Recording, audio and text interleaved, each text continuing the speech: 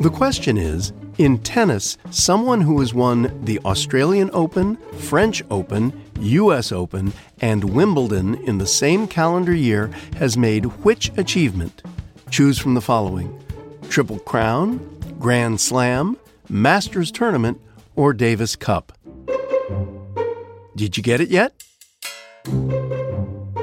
It's the Grand Slam. Since 1938, there have only been 6 individual Grand Slams won by 5 champions. However, 18 men and women have won what's known as a career Grand Slam, winning the 4 tournaments not all in one year, but over the course of their entire careers. Tamika, I suppose it's ironic or something that a term from card games and baseball is applied to tennis, but never mind, that's just me. Well, I agree, Murray. It is ironic, but not uncommon. We recycle terms in our language all the time, you know. I do have a confession to make, by the way. And what's that? I used to play tennis when I was younger, but I wasn't so great. So I turned to badminton instead and did pretty well with it. I admire those who stick with tennis and play as vigorously as they do. It involves strategy, geometry, speed, and strength. And to become a Grand Slam champion is to be at the top of your game with all of these skills. You bet. So who was the first person to win the Grand Slam? Don Budge.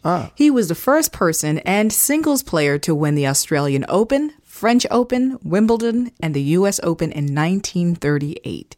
And tell us who he was. Well, he was born in Oakland, California, and played a variety of sports before settling on tennis. Budge was a little over 6 feet tall, and this height helped him develop one of the best serves the game has had. He played tennis professionally for about 6 years before he took a break away from the sport to serve his country in World War II. While there, he sustained a shoulder injury. Ooh, but that didn't stop him from playing, did it? Oh, no, it didn't stop him from playing, but as you can imagine, after having a severe shoulder injury, he developed extensive scar tissue. His game wasn't the same. He played professionally for some years when he returned from the war, and then he turned to coaching, guest speaking, tennis clinics for kids, and endorsing products. So who came after Don Budge in becoming a Grand Slam champion?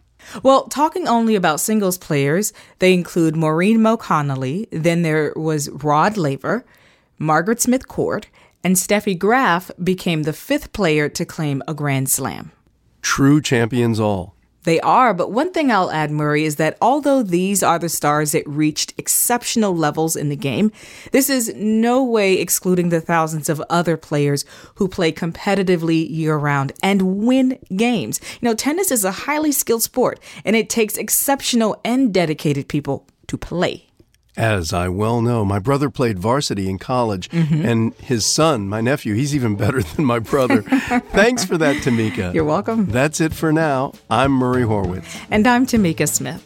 We're Ask QOTD on Twitter and Facebook. Play along with the mobile app. Just search for Question of the Day in the App Store. Wherever you play, come back tomorrow. Learn something new every day.